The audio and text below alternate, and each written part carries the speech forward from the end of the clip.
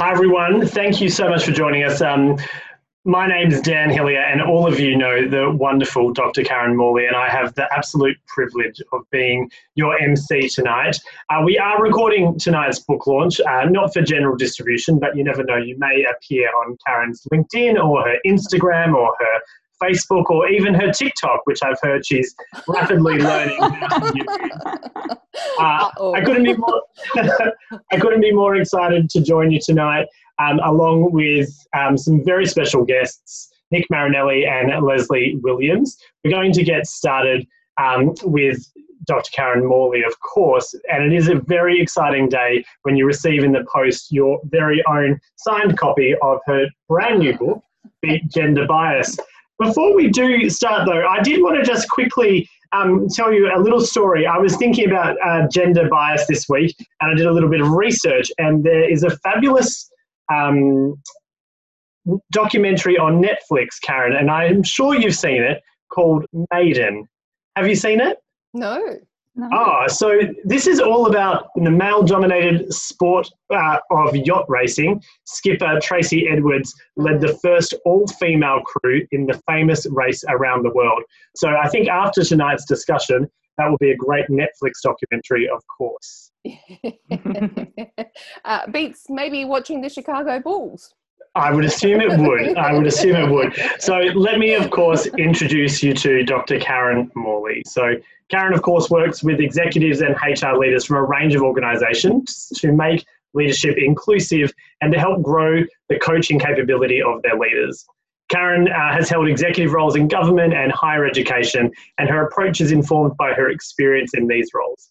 She's a registered psychologist with a desire to align what leaders do with the available evidence for what works.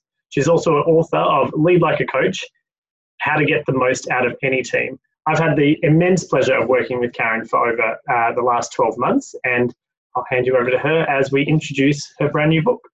Yeah, thanks so much, Dan, and thanks very much for emceeing tonight, and thank you everybody for joining us. Well, and Lesley Williams, who's the publisher from Major Street, is here. And when we were planning the book and thinking about, go-to-market timing, little did we know what was actually going to happen. So in early March, when lockdown had just been announced, we were thinking, yeah, flip a coin. Do we go ahead? Is this going to get lost? Is the message of the book not going to be relevant for the next 6 weeks, 6 months? I don't know, 6 years. And I suppose disappointingly and reassuringly, it is very relevant, I think. So I'm really pleased that we did go ahead at this time to launch the book. So as the crisis is playing out, what we can see is that we need to continue to maintain a vigilance around gender bias and inclusion, and it isn't easy, and it doesn't just slip into the way we do things. We need to pay really strong attention to it. So what I thought I would do is share with you the inspiration for this book, talk a little bit about what's in it, and then say some thank yous, because I get to be the author of the book, and I've written some of the words, but there are a lot of people who play a really big role in getting the book into its final form. And so the inspiration for this book is not just about gender equality, which is something that I've been interested in for many years, but it was a result of a number of quite remarkable, memorable conversations that I was having with different people. And it led me to think about, well, how could I use myself, in fact, or how could I engage with people in different ways to make conversations easier to have and to help us to keep making progress. So getting to gender equality is not just about the big things, the strategies and the policies, but it's also about how we engage in each other, with each other on a day-to-day basis. And I had a few key conversations, as I said, and one of them was with Nick Marinelli, who joins us tonight, and we'll hear from him shortly. But there was a conversation with Nick that was so inspiring. We sat down and he said, I really want to focus on diversity and inclusion. I'm probably going to stay CEO in my organisation for another couple of years. And in the meantime, what I want to do is to make sure that I cement my legacy and I want my legacy to be about diversity and inclusion. And that helped me to think about what my own legacy might be. And then the second conversation was one that I had with a head of HR, a man, and we were about to set up an executive leadership team conversation about diversity and inclusion. And he shared with me, sort of sotto voce, a little bit quietly, that the men in the team felt like they were walking on eggshells. And my instantaneous reaction was, oh goodness, but we women feel like we're walking on eggshells all the time. But actually, it was a very interesting conversation. And what I thought about that was, what if there were many more people, men included, who actually wanted to be part of this conversation, but didn't quite know how to be, didn't know what to say. There's this concern about not stepping into conversations because it was about women. And so thinking about, gender rather than women has been an important turning point, but also this idea of maybe there are people out there just waiting to have different conversations, and what could I do to help that? And I've also, I get asked to have conversations with senior leaders, male usually, who are perhaps not towing the party line in terms of diversity and inclusion. And they're quite challenging conversations for me. And I was thinking, well, how can I help myself here? How can I help to take the heat out of those conversations? And there were a couple I had where I thought, I'm just going to go into the conversation and I'm going to be in service to these leaders and think about what's their perspective, what are they doing, and how do they see what's going on. And there were some conversations I had that were particularly inspiring. So out of all of those sorts of conversations, I was motivated to start writing and thinking more about gender diversity and about inclusion. And that led me to a series of posts and blogs, and that turned into a white paper. And then I thought, well, hell, why not? I think there's a book in this. And so that was how Beat Gender Bias was born. So I'm going to tell you a little bit about the book. And it's got 5 parts. And it really dovetails between an understanding of what bias and gender bias is, and a focus on inclusive leadership as, if you like, the antidote to bias. And the first part of the book is really a setup. It talks about champions, it talks about Nick, and it talks about this whole idea of the legacy and what we want to achieve. There are chapters then on what bias is, what masculine leadership cultures are, and what a gender balanced leadership culture actually looks like. The best of both, of course. And the final chapter in the first part focuses on the business case. While individually it's really important for us, to have our values around fairness and inclusion, but I think in an organisation, when an organisation is there to do business, it's there to produce particular outcomes, what we really need to have is a very clear business case. It doesn't have to be all numbers, but there needs to be a really solid reason for why we're putting our energy and effort into this. And the chapter actually outlines a whole raft of ways in which you can do that, and ways that other organisations are doing that. Part 2 focuses on how the biases actually play out. And there are 3 binds that I speak about, and they are: you can't be what you can't see, you're damned if you do, and doomed if you don't. And finally, what you see is not what you get. So for all of the chapters, including these 3, I provide some bias busters. Chapter 1 has got 2 just to make it a baker's dozen for the book. But there's a lot of focus not just on what the issues are and what the challenges are, but also on what you can do about them. So that's part 2. Then part 3 is just one chapter, but it is perhaps the most important chapter in the book. And that's the one that focuses on organisational culture. And I've had the absolute privilege of spending time with the Hassel leadership team and with Ingrid Backer, whom I hope is joining us tonight. And she's told her story about Hassel and the integration between leadership and their organizational culture, their focus on diversity and inclusion is really cleverly thought through. And so that story really brings to life this important focus at the big picture level around the organization's culture. And from my point of view, if you're not explicitly focusing on inclusion as a part of the organizational culture, you won't get it. But when you do, it makes a really big difference. So part 4 is actually where I started the idea of Beat Gender Bias, back to those conversations and how can we have better conversations about bias. So the chapter 10 focuses on how you set up good conversations around, psychological safety, but also thinking about yourself and how, you get quite Gandhian, use yourself as the change you want to be. And that was one of the biggest learnings, I guess, for me, that if I could show up differently in conversations, that could have quite a big impact on how well they went. Chapter 11 focuses on, the pinch in conversations. You get the niggly feeling that something might not be quite right. And chapter 12, the final chapter, leave the best for last, is where there are things that really need to be stopped. So that chapter is focused on what are the things that you can notice about behaviours that really are not okay. What are some of the things that you can do that have a good evidence base? The last section of the book is an afterward.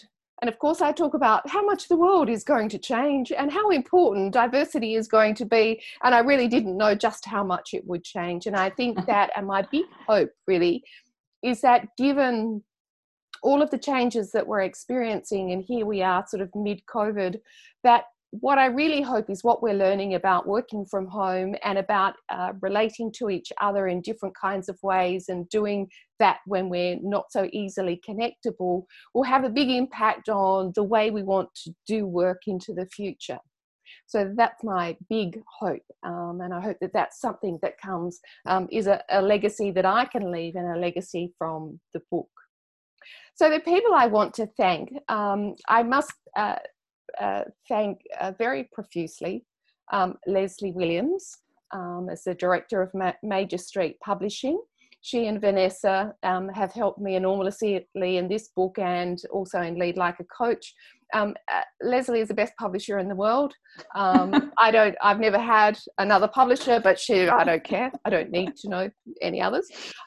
She's very professional and incredibly supportive of authors. So an absolutely wonderful process to be in. I'd like to thank Nick Marinelli and Ingrid Backer in particular, as well as a number of other people who shared their story with me. There are some anonymous stories in the book. Some of the people, didn't feel comfortable putting their name against some of the stories because some of them are a bit harrowing. But in any case, I would like to thank them. I would also like to thank my parents. This is, the great cliche of all time. When I was 10, I did well at school and they gave me a copy of Little Women. And, I figured that I could be as determined as Jo to do what I wanted to do with my life. I'd also like to thank Debbie, who's my business manager, and all of the readers, the people who engaged with my posts and with the blogs. And one of the things that has been a really wonderful motivator for me has been being a part of the Thought Leaders Network, and some of you on the call are from that, because that's given me a way to give life to all of my ideas and my thinking, and as well as my desire to kind of change things and play a better part in a more inclusive world. So I'm going to toast, this is a toast for all of you. Am I allowed to do that as the author? Get in Yes. now. I hope you did bring your glass of champagne. Thank you so much for being here and joining me this evening. Cheers. Cheers. Well, thank you, Karen. I don't know about all of you, but whenever Karen speaks, it is very hard not to listen and not to grow at the same time. So thank you for that little insight into the book. Before I introduce our next speaker, who Karen talked about, Nick Marinelli, Nick is really the focus of the first chapter, and the first chapter is what to do. Be a champion, not a bystander. And I think for all of us, that is sage advice when it comes to diversity and inclusion. I've read a number of chapters in the book, but Karen, I have to say, I can't wait to get to the last one, but it's going to be hard to beat chapter 1. So let's introduce Nick. Nick Marinelli is a non-executive director of the Australian Road Research Board, and until very recently was the CEO at Fulton Hogan, Australia. He's an industry leader in infrastructure and has more than 35 years experience in infrastructure and the construction materials sector. He's had success leading large, complex organisations through turnarounds, transformations, and performance improvement, and has a real focus on excellence and efficiency. He's a quiet advocate for diversity and inclusion, and his story at Fulton Hogan Australia is one of those highlighted in Beat Gender Bias. Nick, over to you.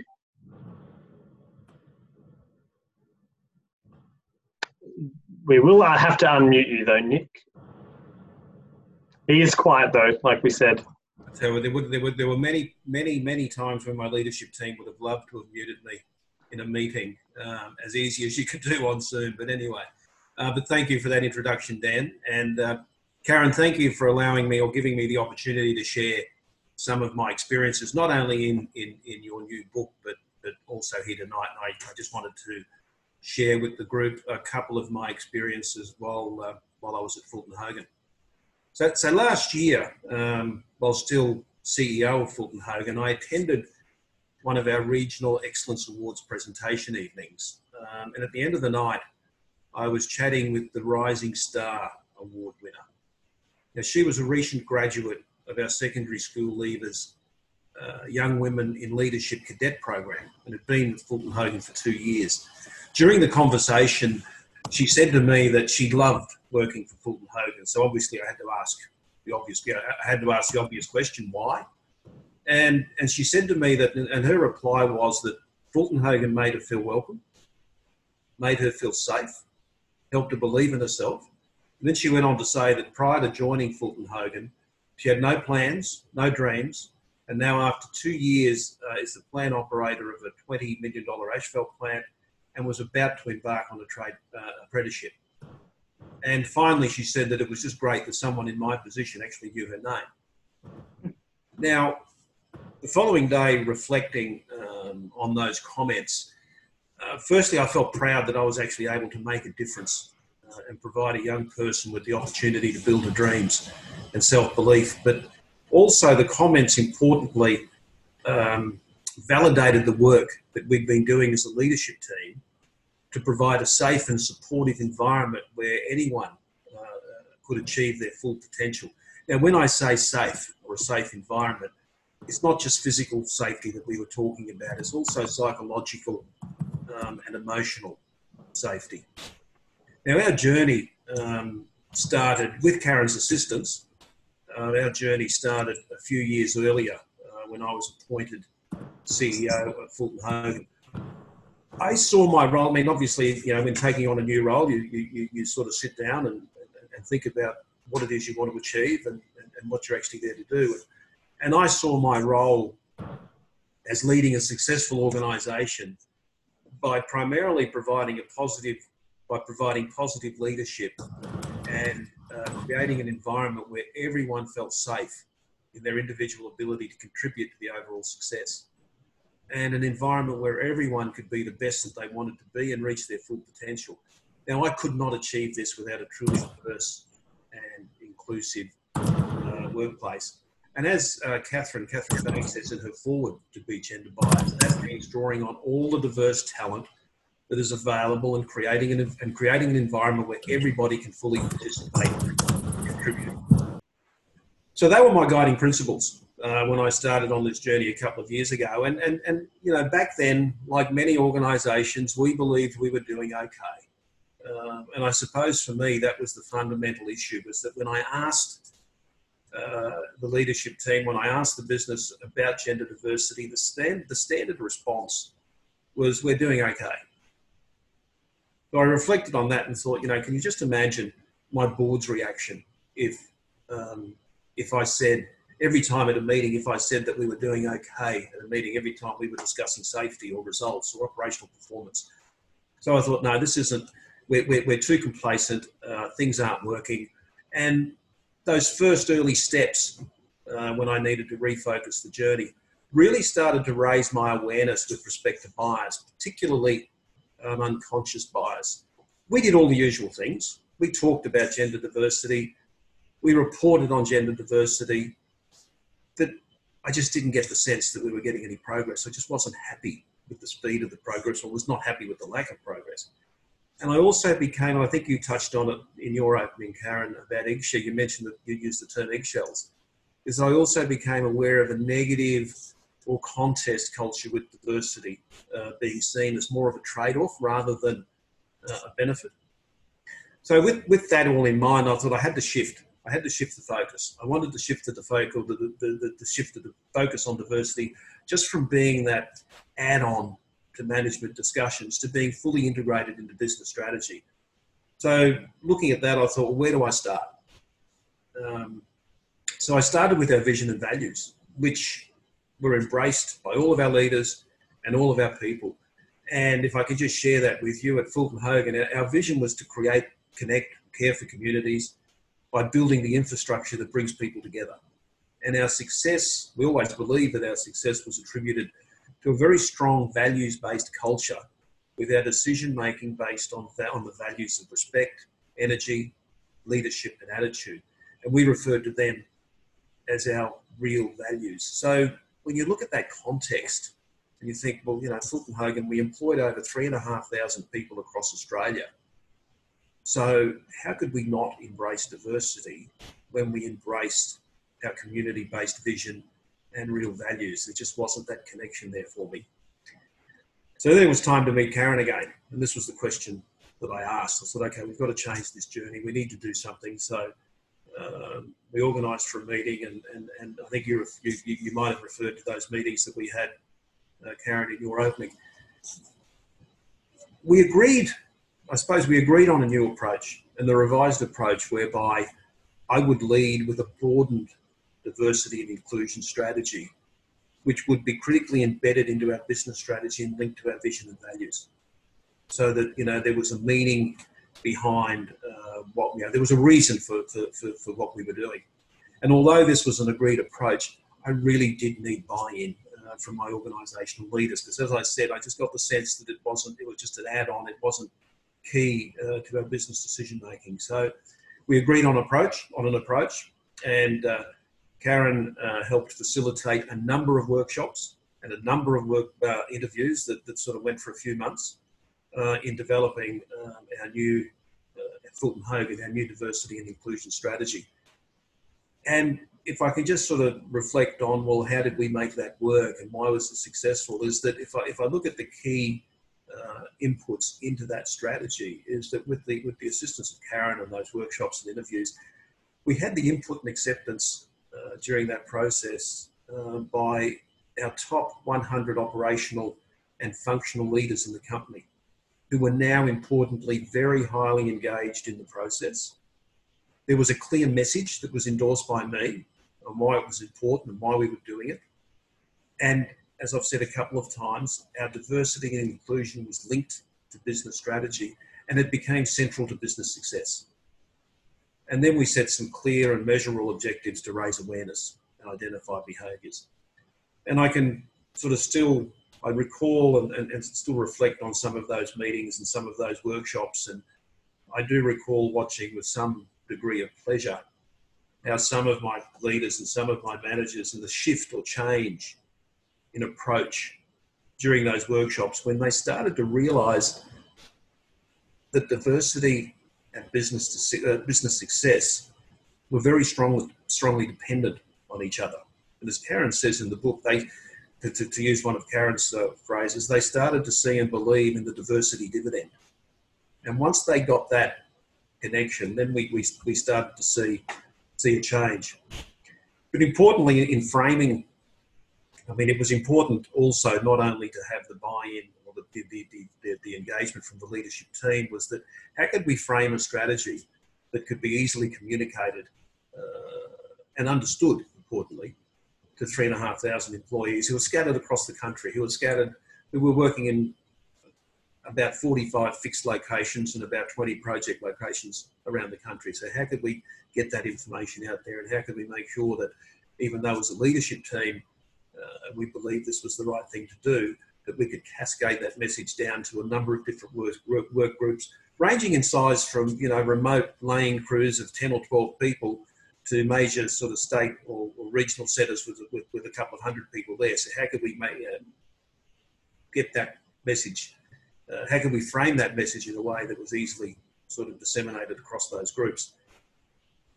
So if I can just share some of the extracts from that diversity and inclusion strategy, my opening statement, and this was really the link to business strategy, my opening statement in the diversity and inclusion strategy was, our enduring success relies on generating new and different ideas and perspectives, and this is underpinned by the diversity of our people and being representative of the communities in which we operate. So again, linking it to our business strategy of being with communities. We then went on to outline how this would help us in terms of our journey, and how this would help us in delivering on our vision of being an enduring business, working with our communities. And there were a number of statements that we included in the strategy. And again, for me, this was just so critical in being able to get that message out there to the broader business. And again, I'll share some of those statements with you. Is, you know, he'd help you, just sort of phrasing these, helping us to make informed decisions about how we organise and optimise resources and work by eliminating structural and cultural barriers, protect and enhance our licence to operate by recognising, respecting and taking into account the needs and interests of diverse stakeholders, deliver strong performance and growth by being able to attract, engage and retain diverse talent, innovate by drawing on the diverse perspective, skills and experience of our employees and other stakeholders, adapt and respond effectively to changing societal expectations, overall be a great place to work, and creating a workplace where everyone feels valued. So as you can see in those statements, we intentionally did not focus on using the term gender diversity. We focused on diversity as a broader term and focused on diversity as a key central plank to business success going forward. And I truly believe that this was the shift change that we were looking for in the management team and the leadership team. You know, we then went on and we made sure that there were some clear sort of commitment statements in that strategy, so that importantly we could hold them up to the business and hold managers and leaders to account to make sure that we were delivering on this strategy. And it wasn't until we'd finalised this new strategy that I truly believed that my leadership team was supportive and would be fully engaged in the journey, as engaged in the journey as I was and as I wanted them to be. So reflecting on that couple of years and reflecting on the help that Karen had given, not only myself, but Fulton Hogan in general, is that whole experience with Fulton Hogan really reinforced with me I've just jotted them down here, 4 key elements of a successful diversity and inclusion strategy. And the first is that it must have broad senior leadership support. It's no good if only a handful of leaders are supportive. It's either all in or it just won't work. It'll fail. And it needs to become part of the daily conversation. I mean, I made it a point of every time I was out and about in the business, in all of my, you know, one-on-one discussions, team discussions, management discussions, no matter what it was, is that I was talking about diversity and how we were going against the strategy and how we were tracking against the strategy. And I made a point of making sure that, you know, I demonstrated that leadership support by, you know, even things like having boardroom lunches with some of the, you know, the young graduates that had just joined the business, so that, you know, they could share with me some of their first impressions of Fulton Hogan. You know, was reality actually, was what we promised them during the career days at university, was that actually reality in terms of once they joined us? And it's interesting the feedback you get when you give give people the opportunity to share their experiences with you. That was the first one. The second one was to have a clear and consistent message. It's no good having, which is easily communicated to all employees. It's just there's no value in having a strategy that sits on the desk, that sits on the shelf, unless it's something that people can grab hold of, people can talk about. Everyone understands it. It's consistent. It has a clear message, and it just becomes part of the not only the culture but part of the narrative in the organisation. So that it just becomes part of the everyday conversation. And must hold leaders. The third point is must hold leaders accountable, as we do with every business objective and KPI. Every time we talk about any business objective or any strategy or any initiative, there's always okay, what's the KPI? What's the measure of success? So that needs to be part of the strategy as well. And finally, it must be embedded. It must be embedded in the overall business strategy. And you know, I've been through this a couple of journeys in Fulton Hogan, and my learning is that if there's not a clear link between diversity and strategy, it will most likely always be viewed as just an add-on to management discussion. And you know, if it stays in that domain, it'll never get any traction. So look, I see those 4 points that have sort of stayed with me. I see many examples. I have read the whole book, Karen. Thank you. Thank you for my coffee. I see many examples of those behaviours, those 4 points in being gender bias. But importantly, you know, particularly in the later parts of the book, I also see many other really practical skills that not only I can use, but anyone can use, but that I can use when I have my next opportunity to lead and influence an organisation or a team of people. So on a final note, thank you, Karen, for your assistance and guidance during my time at Fulton Hogan. You mentioned at the start that this was part of the legacy that I wanted to leave, and I don't believe that would have been possible without your guidance along the way. Thank you. Thank you, Nick, and we can all give Nick a virtual round of applause. It's a very unusual book launch with only one glass of champagne. I was keep looking around for my waiter to walk past with another tray.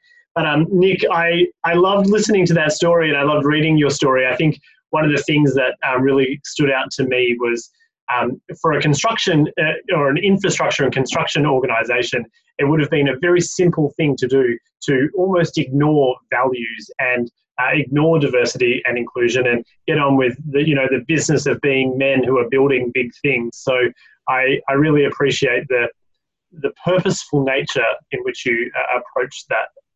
It's very inspiring. Thank you. Thank you.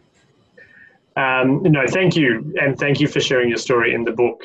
We're going to welcome Lesley Williams now, who is a publisher and the director of Major Street Publishing. With over 25 years experience in the publishing industry, Lesley's experience spans trade, mass market and self-publishing in Australia and across the globe. Lesley is a hands-on publisher who loves the whole publishing process.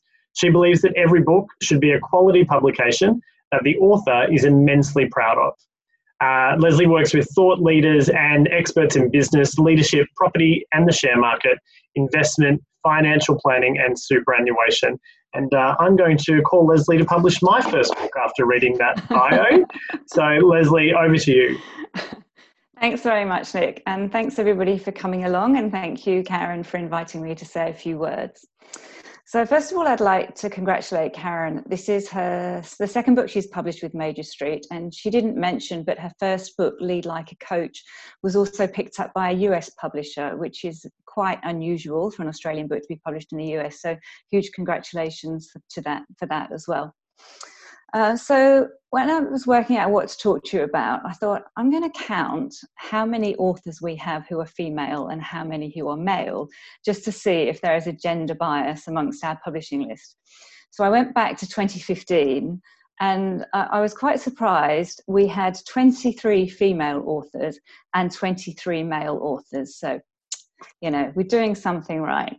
And I also like to say that we pay the same royalty rate to men as to women. So we're definitely on the gender equality bandwagon there.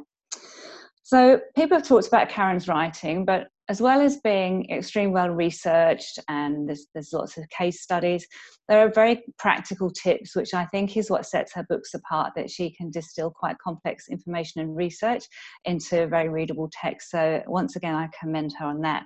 And people have mentioned the bias buster at the end of the chapter, but those really are something, if you're flicking through, you get something immediately that you can pick up on and take into your workplace and learn from. So that's great. So I'd like to encourage you all to buy a copy of Karen's book or books, and I think she is selling them here after this event. You can also buy them online, so they're on Amazon, Booktopia, Dimmix, blah, blah, blah. But what we'd really like you to do after you bought the book and read it, if you like it, would be to go and give us a review. So that's what drives sales for us. If you could hop back online and review the book, that would be wonderful. You also might like to mention on LinkedIn that you've been to the book launch and you've read the book. And if you do, if you could tag Karen and Major Street, that would be wonderful. That's about all I wanted to say, really. Once again, thanks so much for supporting the book. Thank you, Karen, for publishing with Major Street. Happy to talk about a third book, and you never know, we might have an in-person book launch then. Thanks, everybody. That would be wonderful, Lesley. And it's great to hear about your very balanced author list. Yes. But who delivers their manuscripts on time more, though, men or women? Women.